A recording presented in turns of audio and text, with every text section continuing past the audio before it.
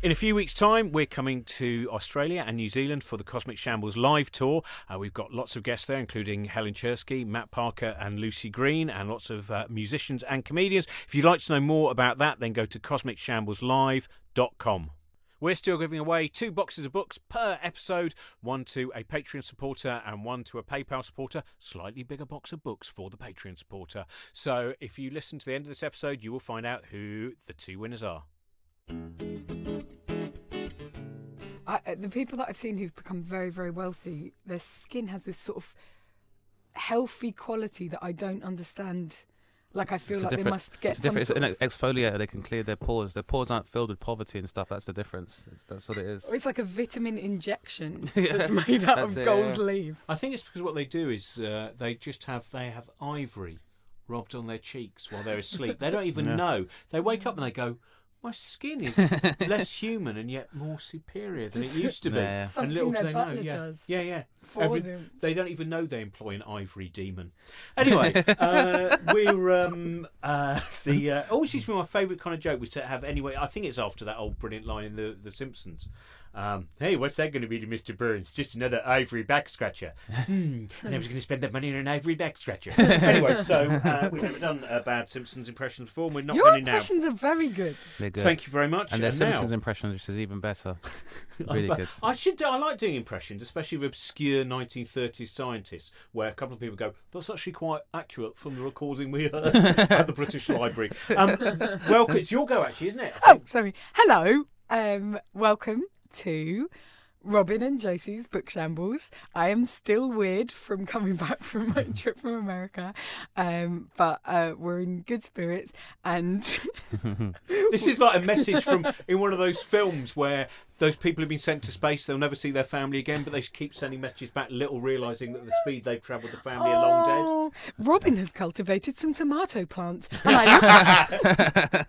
And our guest today is the fantastic comedian and broadcaster, Dane Baptiste. Hello. Hello, guys. Thank you for having me. It's my pleasure. Now, we first met, and it's weird, this is one of the things that I find really strange, is like, because I don't work the circuit very much anymore, there's people who you suddenly go, but I just saw that someone was an open spot, and now it turns out they're tremendously prolific and well-known and hugely well-reviewed, and then you go, oh yeah, 10 years has passed because I'm an old man. And 10 years is just like a time when you climb up an oak tree, Josie. That's what it's like.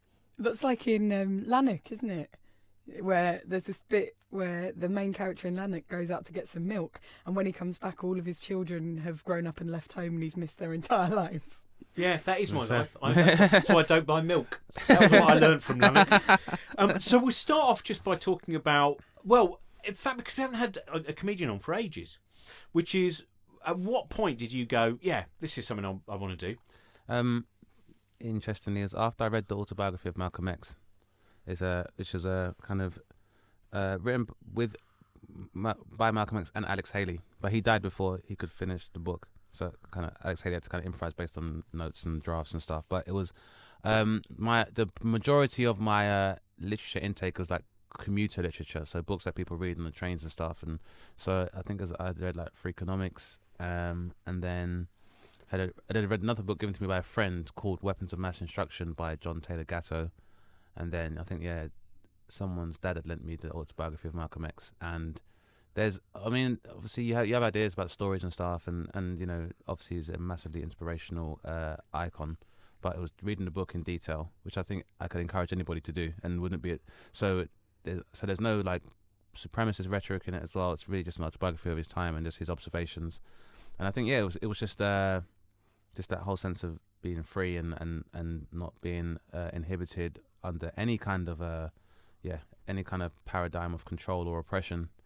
And I guess I paralleled that with my experience at work. I was like, why not just do something I care about for once? And just reading, just seeing the narrative from Malcolm X and him being so relaxed and being freer, and there's just so many other aspects, and not even just dealing with the debate or the dichotomy of race and the states. It was just all facets of oppression and just being a free spirit and a higher consciousness. And it was, in retrospect, I feel like I always wanted to do comedy, but had no idea how to pursue it, and felt I had some social and cultural obligations to be a different type of person because of how I was brought up, and and then being beholden to financial systems, and the fact that we link our wealth to our self-worth. And it was just getting to a point where I was like, none of these things actually matter, and really none of these things, none of these commodities can buy you your personal or spiritual freedom. So I was like, why don't you do something you actually care about, something that no one else can control, and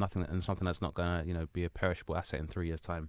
And so, just ended up doing comedy that way. So that, by the way, is my favourite reason for doing comedy. Yeah. It's just the fact that because I think because I'm so old and started in about 1990 when I was 20 years old. Yeah. And now seeing that because comedy can be a career, Yeah. so it can be part of your actual financial self-worth. People can go, and it's that bit where sometimes when at the beginning of Broadway, Danny Rose, where all the old men get together, Stuart Lee and me, all that, all sitting there doing impressions of people that we saw at the Bell and Banana in 1987, and you go but comedy is this incredible freedom. Yeah, it is this thing where you may well fuck up, and you may well, and it's the destruction you feel when you fail, but that moment when you go, I don't know if have you ever had one of those moments where you failed doing something that you didn't even really like in comedy, you didn't even really like that routine, but you thought it might save you. Yeah, I think I got to a point where I felt the first 2 years of comedy, they went okay, and then critically probably struggled in terms of how I was reviewed, but then it got to a point where I was like, I'm writing stuff I think works in rooms. It's like if I just completely isolate myself, spend time in my own head, and start my craft just based on my own consciousness, and then that kind of had resulted in a big change in my career, and because it's my narrative entirely, and and some positive radicalization, I think, because prior to doing comedy, I probably wouldn't really have heard an in-depth description of feminism, which is not, and for me, it's not a difficult thing to understand at all. But I throughout any kind of normal job or within my normal social circle, I wouldn't hear a transgender narrative. So hearing it from people in comedy and from people that are members of these particular subgroups of our society, but actually hearing their voice directly as opposed to trying to form a perception based on mainstream media, I just found a lot more rewarding. So it's become a lot easier for me to put some feminist solidarity in my material, because I just found it a lot easier now. I'm doing something I want to just contextualize anything I see or perceive with critical thought, as opposed to having to contextualize anything I see or think about things in terms of thinking it as a liberal or as a conservative. And a book I read about that was the book I said which was Weapons of Mass Instruction, which I found really helpful, because it was like confirming stuff I kind of already knew, and it's just a big part of my journey. Is just that I just find there's a lot more rationalization that people do with, I guess, normal life processes where it's going to work and stuff, as opposed to if you kind of do what you want. So,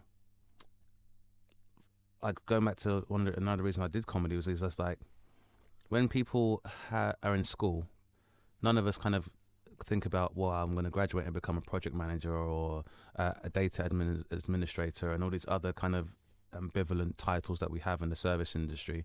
Like, people have, we have much more grandiose ideas because we don't feel limited when we're younger. And it's just, you get to an age where the idea is that you're supposed to suffocate these dreams or gag them and then conform to society. And I was like, well, that's weird. It was just with the whole school thing, with this book, it was just like, it was very basic things of like, why are we being taught to have to raise our hand if we have a contrary opinion to what authority is giving it to us, and why do we have to be stratified by age and gender lines sometimes depending on school, and why does that happen? And then after all of that, it's now seeing my peers with kids now and send their kids to school, and they're like, oh, it's baby's first day of school. Like, but you hated school, and the outcome is at some point your child's gonna have to rationalize their dreams and stuff at some point. You're okay with that. So for me, it was just like, I'd rather be able to be honest and use creative energy for something else rather than create a lie.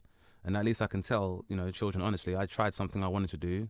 May not have worked out, but what I was able to do is I did it. So, and that will give you peace of mind. And, if you look at so many aspects of psychology now, and, the spectrum of body dysmorphia in a developed world is so vast. that I think a lot of it just relates to people just doing what they think they should do or acting how they think they should act as opposed to acting how they want to. And yeah.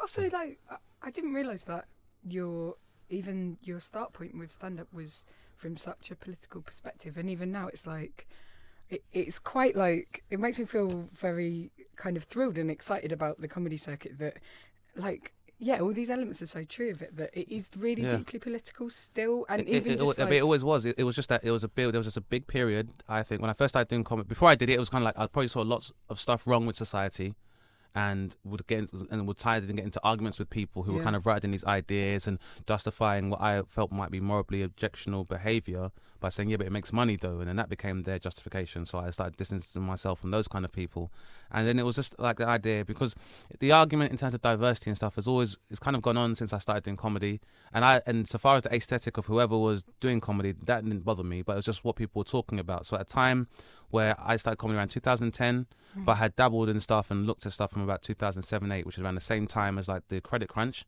So then for there to be this lack of almost kind of like, you know, doomsday screeching from comics who, you know, we're supposed to be quite separate from the rest of entertainment in terms of how we give an almost quasi-journalistic perspective of what happens in the media and stuff, and then our own opinion, that there were a lot of people that were acting like everything was okay, and it really wasn't. So in my eyes, it's like a lot of stuff where we've arrived now, and, you know, argument might be the apex of our society now and of this generation. Like, I'm not surprised we've gotten to this point. It's always a thing. People say that, you know, the world was supposed to end at the turn of the century with Y2K, and maybe in the physical sense it didn't. But then at the same time, you had, like, you know, Trump coming to power, and then Murdoch kind of consolidating more power by, like, phrases like Islamophobia and like celebrity news and cellulite. Like, no one really heard those things until, you know, the turn of the century. But hang on, that's really apocalyptic. Do you genuinely feel that bleak about the future? But it's not bleakness. It's just that all that's happened is that because there's no precedent for a lot of the systems we've grown up in, we feel like there's no alternative. Sure. So people are like, oh, communism doesn't work. So, you know, that's proven now. But then capitalism really is also a faith-based system where it's based on, you know, finite resources that will run out at some point, you know, and also, you know, the idea of a free market is that, you know, it's open to all entrants. The barrier to entry means anyone can enter and they can thrive within that economy. But then our banks all failed. But then this phrase "too big to fail" came out. That's not applicable to the model of capitalism of something between being too big to fail. And then moving forward from that, now you have, you know, essentially some of the larger financial institutions which are being kept buoyant by the public because it's tax. It's that thing of socialism for the rich and capitalism for exactly, the poor. Exactly. And then on the same side, the extreme form of communism you see in somewhere in North Korea, but then that still operates with, in terms of, like, you know, their power structure, that's dynastic to an extent, almost like monarchistic. So it's not that different. So I guess one of the best books I've read in terms of describing this is 1984, and more specifically Theories on Oligarchical Collectivism, because I read that because most time I felt obligated to read stuff at school, but that was the one thing I read at my leisure, and I feel that in terms of describing, you know, the proletariat and the bourgeoisie and the ruling class, has not changed, and probably is even more is probably clearer now than it has ever been. But, you know, I grew up in the 80s where I remember living in the north with my family where even having meat was a luxury. You know, if you're working class, being able to have meat, that's just why when you go to a chip shop in the north, they do bits and stuff like that, because if you couldn't afford fish, that was the closest nearest thing you could have. But now it's ubiquitous that people have all this consumerism, and, you know, going from capitalists to consumerists, it's just, you know, it's not so much bleak, it's just that we've developed this vanity, like most civilizations do, that their existence is the height of human existence. So when we say we're reaching the end of an age, doesn't necessarily mean it's the end of humanity, but if we all concede that, you know, natural selection and evolution are a scientific fact, then we are getting to a point where maybe we reach the apex of this society and we need to evolve. But it's just a lot of people, as humans, we just have this idea that our evolution runs in parallel with technological advance, and that's not how it works.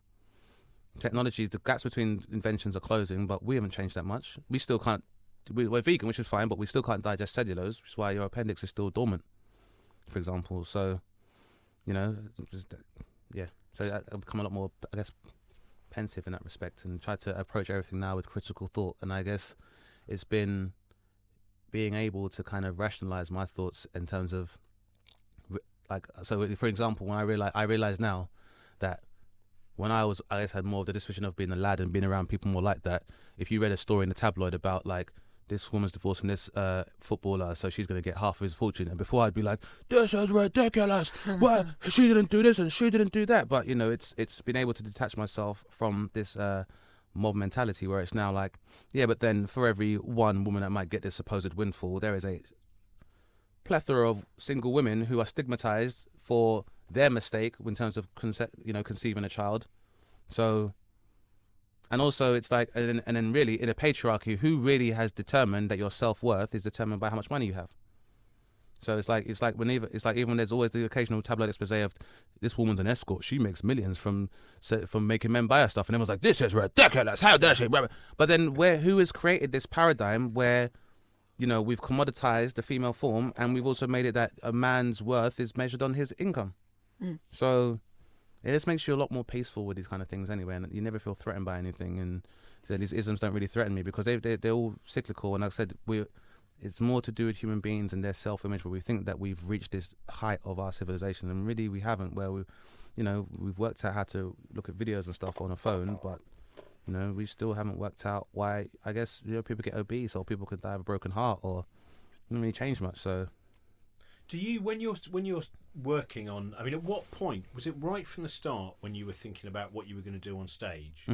That there was an importance about the content, that the content went beyond the importance of will it get a laugh? Because I remember once watching a comic saying, the first point I'm thinking about is, I've had a funny idea. And I actually think a lot of the comics I know start off by going, I want to make a thing about that. Yeah. How do I make it funny? How can I make it entertaining? And then, I mean, I'm guessing, but you can explain that I know that when I go and see one of Josie's shows. Thank you. Hang on, you never know where this is going to go. But I know that there are people leaving who... No, people don't leave until the end. No, not until the end. Not till after the second encore, right? Bloody hell, this is taking longer than I thought. I wish I'd never brought... Why have I brought you up as an example? What a disaster. But there is a hope. And with, you know, a lot of the things that friends of mine do, that when people are leaving, they've got a new idea in their head, or an idea, maybe something that they've before felt an outsider about and not realised that they are not the only one, and that they are taking the show away with them. It's not merely the laughter in the room. Yeah. So did you, from the outset,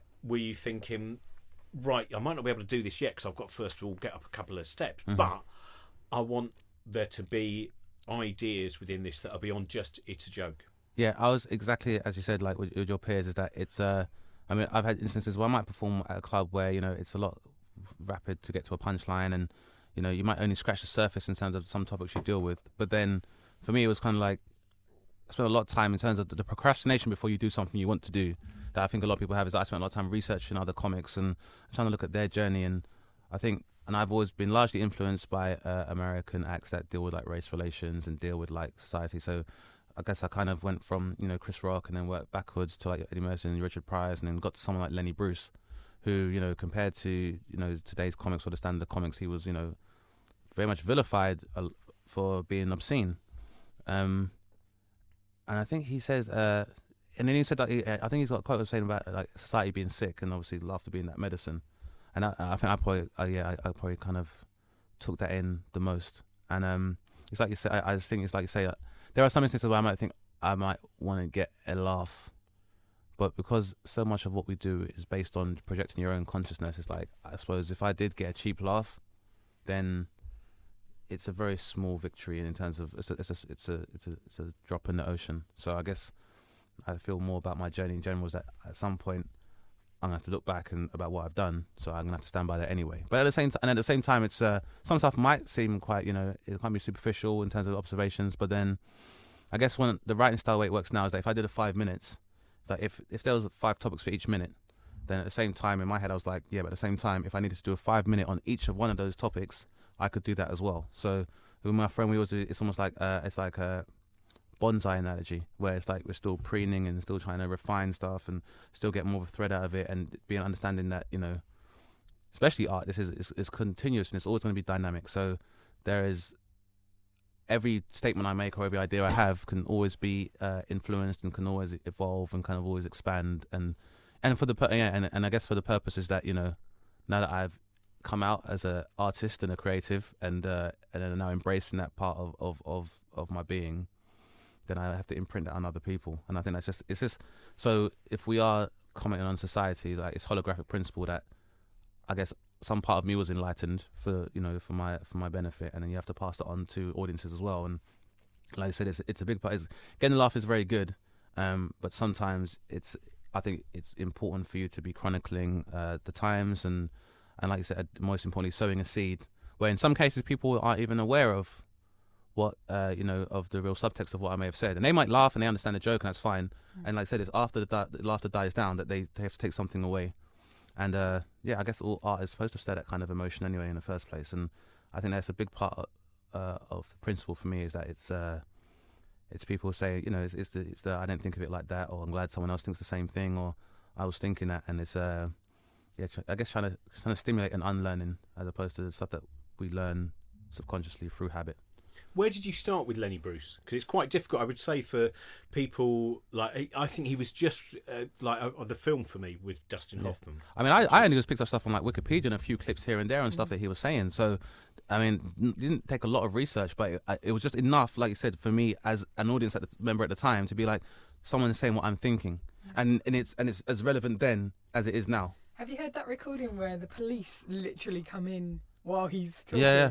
It's incredible. I would, if you're a listener, I would urge you to seek it out, because he's literally on stage and you can hear the police being like, "You're gonna have to come with us." And it's crazy. And then like I said, you juxtapose that with what happens now and what passes for entertainment or what's considered obscene, then it's crazy. But yeah, it was definitely a big part, a big influence of just wanting to do one. I think it's got to mean more than, because even if you do become successful and your success might be represented like numerically, but then it becomes a job, and that's the fear. Is I had to move away from that, because the whole thing about a job is that even me is like, it's going to the idea that prostitution, they say, is the oldest profession, but then I would argue that it's one of the only ones, because really, as human beings in society, most of our occupation was subsistence living. You grew food because you needed to eat, and then you'd exchange that in a system of commerce in order for you to get water or clothing, and this is how it works. And then the only difference between prostitution and all the other things is that prostitution works in that it's a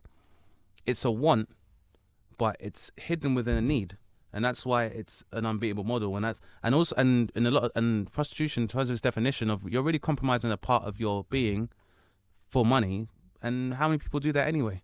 Most people here go to work where you're called a human resource for a start, and then most things you do might be something you might morally object to, or something that doesn't really fulfill you personally or physically or benefit you physically, but you do it for money. And so how are you different from a prostitute, really?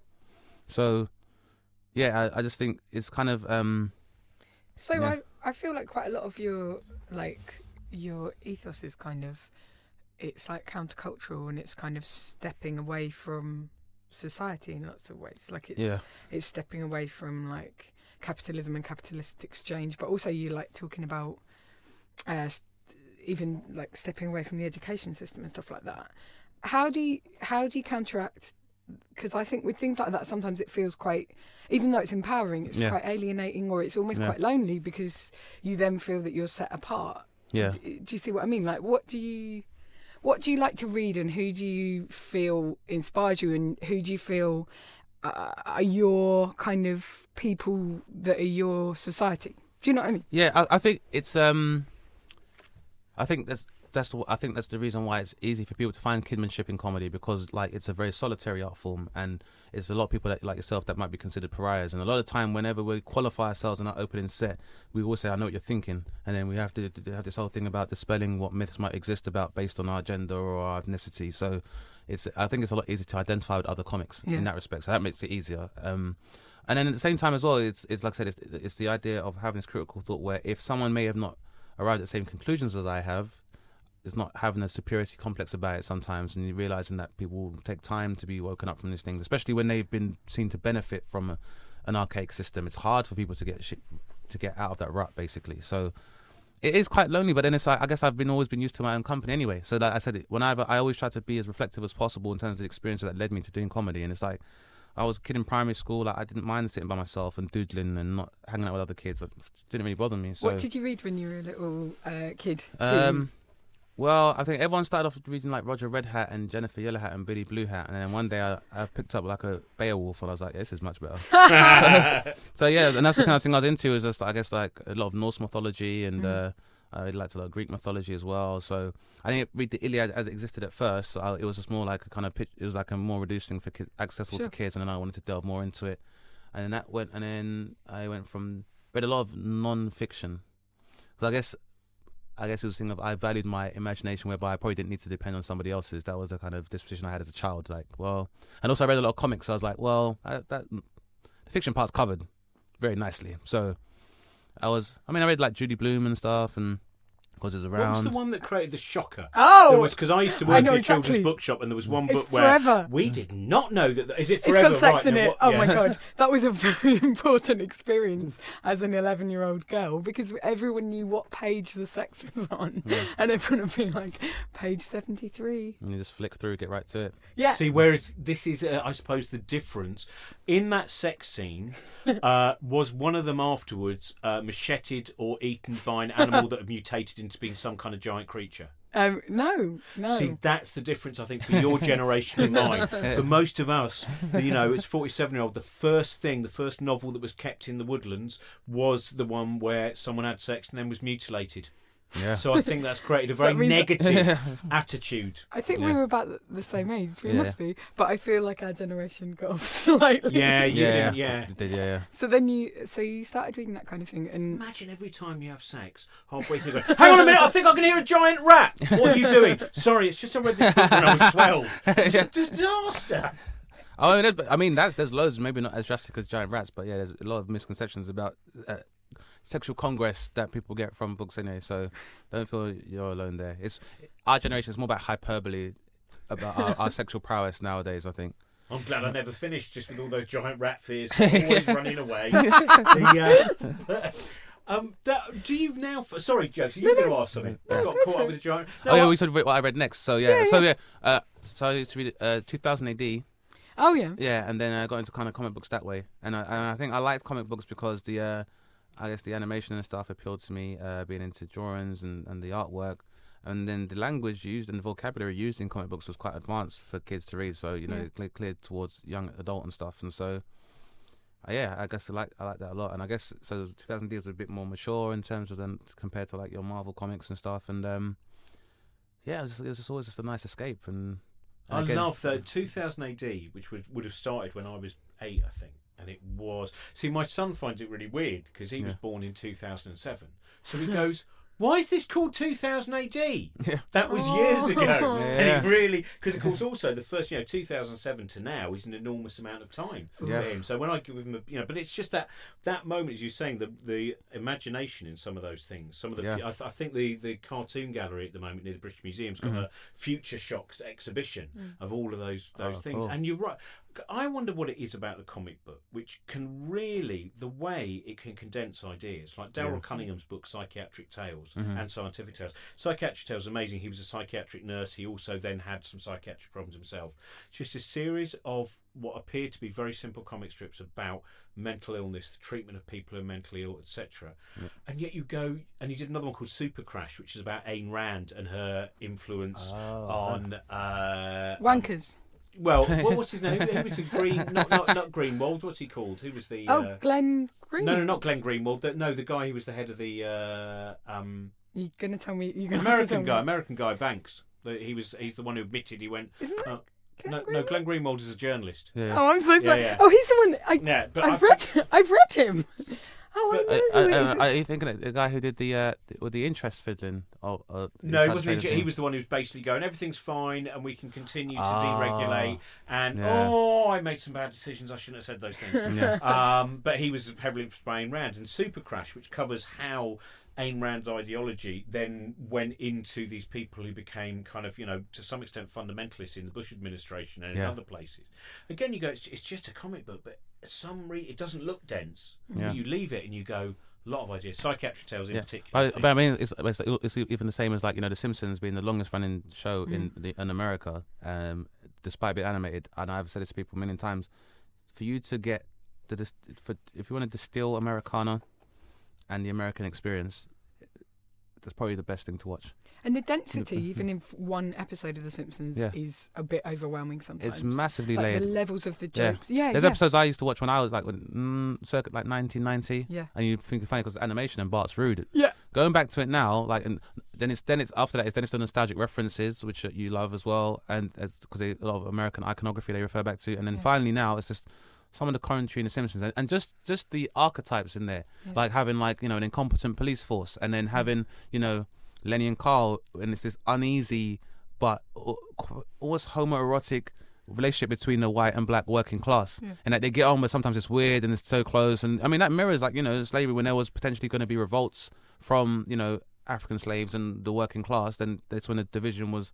They created another hierarchy within that hierarchy. So I mean, is that really reflected? And also like the American man is kind of conservative, but basically a skilled worker in terms of Homer Simpson as well. And it's just, I just think it's just amazing, and so much stuff rings true. And like even for me to like, as Mr. Burns being an industrialist and his ideas are so out of date, and like so it always seems so caricatured. But nowadays, in a post-banking crisis and Koch brothers and and Trump, it's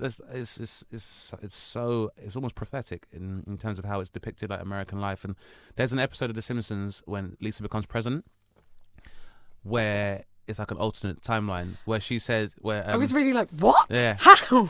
Well, the thing they said at the time, with even just considering female candidates for presidency, which is as crazy as it sounds. But then it's just there's one part where they're in the country's in debt, partially to China, and there's one part when they're like, what about the nighttime basketball? That was a good initiative. And it's like, yeah, but we just created a generation of criminals that don't need sleep. And it's just and it's just talking about just how closer. All empires fall, and this is what I mean. It's like I don't feel isolated because these patterns are very cyclical, and if we're going to have this solidarity and this idea of natural selection and stuff, then anyone else who behaves, and capitalism and race, they both exist as opposed to the idea of natural selection. So if we're going to continue to head to that, then if you're not going to evolve, then you will become extinct. So. It's just the way. It's just an easy way to rationalize everything. There's nothing. I'm not seeing anything or opining anything that I have not seen before. Yeah. Which is always, and that's how art works. So it chronicles these things at a time, and then it's reflected again and again. Yeah. So it's why people should pay attention to it, because. But it is also, still natural selection. Stephen Jay Gould appears in The Simpsons. Who's Stephen Jay Gould? Great writer on. I'm so sorry. No, don't be sorry. No, he was a great essayist on biology, on genetics, on many different. He wrote a huge number of. Incredibly prolific. He had a big spat with Richard Dawkins over punctuated equilibrium in. Evolution, but it's a really. But the fact that he pops up as a guest star, and John Waters, who we talked about the other day. Oh. By the way, they found out it was Alan Greenspan. Why? That's him. That ridiculous. we really kept the suspense going there for a while. Sorry. The worst part is people listening will be like, Alan Greenspan. Alan Greenspan. It's Alan Greenspan. Said Alan Greenspan. But I think it's funny how sanguine you are about like global catastrophe, because you're a little bit like, mate. This is what has to happen in this. It's inevitable. Even if we ignore, scientific research and stuff like that. At some point the sun is going to go nova and envelop the whole galaxy. So I went through a phase where I think I was genuinely so self-important that I was like, what's the point in anything? Because it's all going to get burned up by the sun in 5 billion years. Yeah, but but some people have that disposition as well. Like, what's the point in anything? So then, the idea, I guess, is that if you're a sentient being of free will, then you need to give yourself purpose. Then. But it's just you have to detach yourself from these ideas of doing what you think you should do and do what you want. And even then, it's like, I guess, matter can't be created or destroyed. So even if it does happen, then I'm still going to be alive, technically speaking. So until obviously there will be that point where everything's expanded and there's just no planets anymore. There's just a cold. There's expansion of matter. Exactly. Nothingness. And in which case, it means that we've now become the most basic forms of matter, and then for our collective consciousness, and then it's from ashes to ashes, dust to dust, beginning to the end. And even though that's been romanticized in terms of religious texts, it's very close to science in terms of the fact that where we come from is where we're going to end up again. And yes, but this is all too calm for me, because I'm like, yes, but I very much like my body and my life, and I don't want it to be threatened in any way, shape, or form. Exactly. Yeah, and but at the same time, I'm the same as well. But at the same time, I become, I guess, that calm comes from the fact that there's probably been a greater version of myself that has existed before, and or it's like Bill Hicks says, we're all experiencing life subjectively. Yeah, you know, it's just a ride. It's just a ride, and you know. And again, it's just me being a romantic as an artist and someone who's a comic. But for me, so far as the Bill Hicks story, he probably didn't need to do anything else, because if you're making observations and trying to reach a higher consciousness in terms of your observations and getting better and having a high aptitude for it, then inevitably you're going to go past, scratch the surface of our skin and what divides us and our ideas and our thoughts on this matter, and we'll get to just consciousness. And then, I mean, in defining consciousness, it's just energy and exchange of impulses. So him getting to that point as an observational comic of saying this is what we are really, and we're all from our collective consciousness, and whether it's the Big Bang and it's just all expanding molecules that have in tight fields of energy, where we will return immediately. But if you knowing that, then there's nothing else you need to say on stage. Yeah. Also, if you're doing No, I was going to say, if you're doing stuff you like, that's part of it, isn't it? If you go, so again, because we haven't had our Kurt Vonnegut moment, it's his uncle, isn't it? His uncle used to like to say, if this isn't nice, what is? You know, and that, or John Le Mesurier, when he died, you know, the great actor from Dad's Army, and his last words were, you know, it's all been rather lovely. And, you know, that all of those and that's what I mean, it's succinct and to the point, but, you know, what he's describing is like, you know, the experience of life and matter, and, you know, it's, like I said, it's a... Like yourself, I'm like yourself. I enjoy my life and my clothes and stuff like that as well. But then there is going to be some point where people are like, you know, that's how they dressed. It's like they wipe their arse with trees. Like, what's wrong with these people? Do they not know they need to photosynthesize? So, you know, I'm calm in the fact that this existence will be considered obsolete and this will be considered archaic by another civilization somewhere. But at the same time, based on that principle of, you know, being a subatomic particle, I'm going to be a part of that anyway. And at some point, I'll be reconstituted. And so it's just... It's a perfect disposition, I think, to have as a comedian, because it means you can't take anything too seriously. Well, also, it's like it's like a macro version of the micro version of if I die on my ass, I have to do another gig tomorrow. Yeah, you know right. I mean? Exactly. Yeah, exactly. So it's just I guess this kind of whole thought process, and hopefully it's a journey that's going to lead me to more enlightenment. Is that it comes from the fact that when I first started doing comedy, like some of the best advice I got from my seniors or people with a bit more tenure was just, the first thing you have to do is be able to laugh at yourself and not take yourself too seriously. Otherwise, you'll struggle with this. So it's always so for me. It's the professional attributes of being able to dispense away from being inhibited by titles and ideas and stuff. And it doesn't mean to say that, you know, I'm opposed to any kind of labeling. Like, I have solidarity in being like a black male, or I have solidarity with having liberal leaning, or you know, I'm close with that. But in the grand scheme of things, it's These are just ideas. I think they served to the evolution of humanity, as opposed to having to be able to quantify what party I'm a part of or who I'm associated with.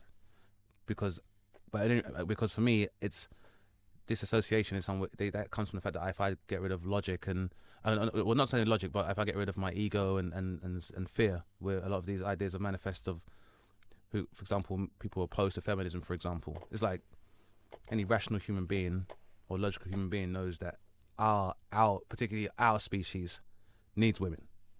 So the happier they are, it's not a hard thing to grasp. Every man defaults to a woman until you are in later stages of gestation, where the X chromosome begins to shorten and becomes a Y, which is why we're born with nipples, for example. You know, even when you're born as a man, your gonads are still in your stomach until they drop finally. So you're still defaulting to a woman anyway. Scientifically, research shows you that mortality amongst women being born is lower than for males. You know, every man on the planet has cried for a woman's care and attention and mercy, because you need to be nursed when you're born anyway. So again, knowing that, again, the idea of feminism and the fact that it's even a discussion now is probably that I find that crazy, but every man should embrace it more than anybody else, because if the one that's dead and dominated, we'd be dead. Was that the congressman who is an Illinois congressman, I think, the one who made a little speech about why he wouldn't be at Trump's inauguration, why he would be walking with his wife at the Women's March. Yeah, and it was a beautiful speech. We've run out of time before we've got. Go on. Have we got a minute, Trent? Yeah, we can have a minute. Okay. Of course, because I want to ask you, what do you read at the moment? Do you read a lot of kind of philosophy stuff, political stuff? Do you read? I read everything I can kind of get my hands on and try and get a perspective from everybody, because I'm just trying to work out where everyone's coming from. But at the same time, I don't want to say that I have to caveat what I'm saying and be like, well, I've got to think about it in terms of some people just feel that way and they're conservative. Some people want to Brexit, and that's why I have to. Like, I get at the same time, I know at my core, I'm still a romantic and an artist in that, no, you're wrong. And I'm not scared to say that to people. Well, like, I don't want to get locked up and stuff online because of from a supremacist or a misogynist. No, it's wrong. Scientifically, what you're doing is wrong, and your ideas are rooted in your ego and your fear of a loss of control. And I'm not scared to say that to anybody. But at the same time, I do read stuff and try to contextualize what people are saying, whether it's from a tabloid perspective and stuff. But then even then, I guess I studied business at uni, which is social science. So when I think about something, the first thing I think is that where's the money trail? Because even when we discuss about what we're reading and stuff, the news is a very strange thing in that people think the news is organic. And most people, your laity will think, well, if it's on the news, it must have happened, it must be true. But then people will get their bills for electricity and water and gas, which are all organic substances or compounds that have come from the earth, and no one should have any patent on them or be able to distribute them at a cost. But everyone's like, well, you have to pay your bills. But why am I paying for something that someone else didn't create? They didn't create electricity or harness its power. They just control my access to it. Same as water. That covers 5/8 of the planet's surface. So how is someone in control of that? But people will have this idea that news is organic, whatever they're reporting news because it's happened. No one has this idea that there's a commercial interest behind whatever you consume in the news. Sure. But then people think it's okay that we spend money on utilities. So I guess, I read as much as possible because I also want to arm myself to be able to, just challenge even those very basic ideas. Now, you had an interesting and very eloquent rebuttal to a white supremacist there, an imagined one. Josie, just before we came in here, you told us about your rebuttal yesterday. What was that one on social media? The first thing I like it. I'm not here to belittle you. I like it too, Josie. I will read it cut to you. to the rebuttal. I will read it to you, and this is what happened. Now, to defend myself, I put a picture You don't need up. to defend yourself. No, I put a picture up on my Instagram, which I very much enjoyed, of some very nice young women that I met at the march who had a very collection of funny signs. One of them being, get a moral compass, Theresa, you fucking melt. Or Theresa May, you fuck off. Two fascist shits don't make a right. And then one of them says... That's good. Yeah, it's good, right? Then one of them says, being complicit in racism makes you a racist, right? So I put a photo of me with these women, and my caption was, these ladies were awesome. Somebody told me off because they said I was being hateful, and I was like, I don't think I am, but there we go. Then the person who... Now, firstly, they've blocked me now because... But they've got... The picture of them is them dressed as a Viking. And I looked on their thing, and they are obviously a white supremacist. Yeah, of course. Their bio is saved, full stop, conservative activist, full stop, not rolling over for leftist ideology, full stop. Pissed me off as well, because it's like, if you fucking love Northern Europe so much, they're socialist as fuck over there, so deal with it. Exactly. Anyway, so... Can I just say that's the worst thing to say to someone? If you love the Vikings so much, then why don't you go and live in Scandinavia? No, that's a lovely thing to... No, don't do that. You You'll don't spoil deserve it. You'll ruin it. You don't deserve That's really their building up equal there, that kind of society. attitude. Being complicit in treason makes you a traitor, is what told me. So I said, the royal family just told me to tell you to go fuck yourself right up the dick hole. Yours sincerely, a libtard cuck, right? For a bit of fun. Then he replied, lol. Josie Long, another classy spelt wrong, tolerant leftist hater. How unusual, lol. So I said, not my words, mate, the words of my beloved royal family. Don't hate on me because they told you to go fuck yourself right up the dick hole and you were such a snowflake you couldn't cope.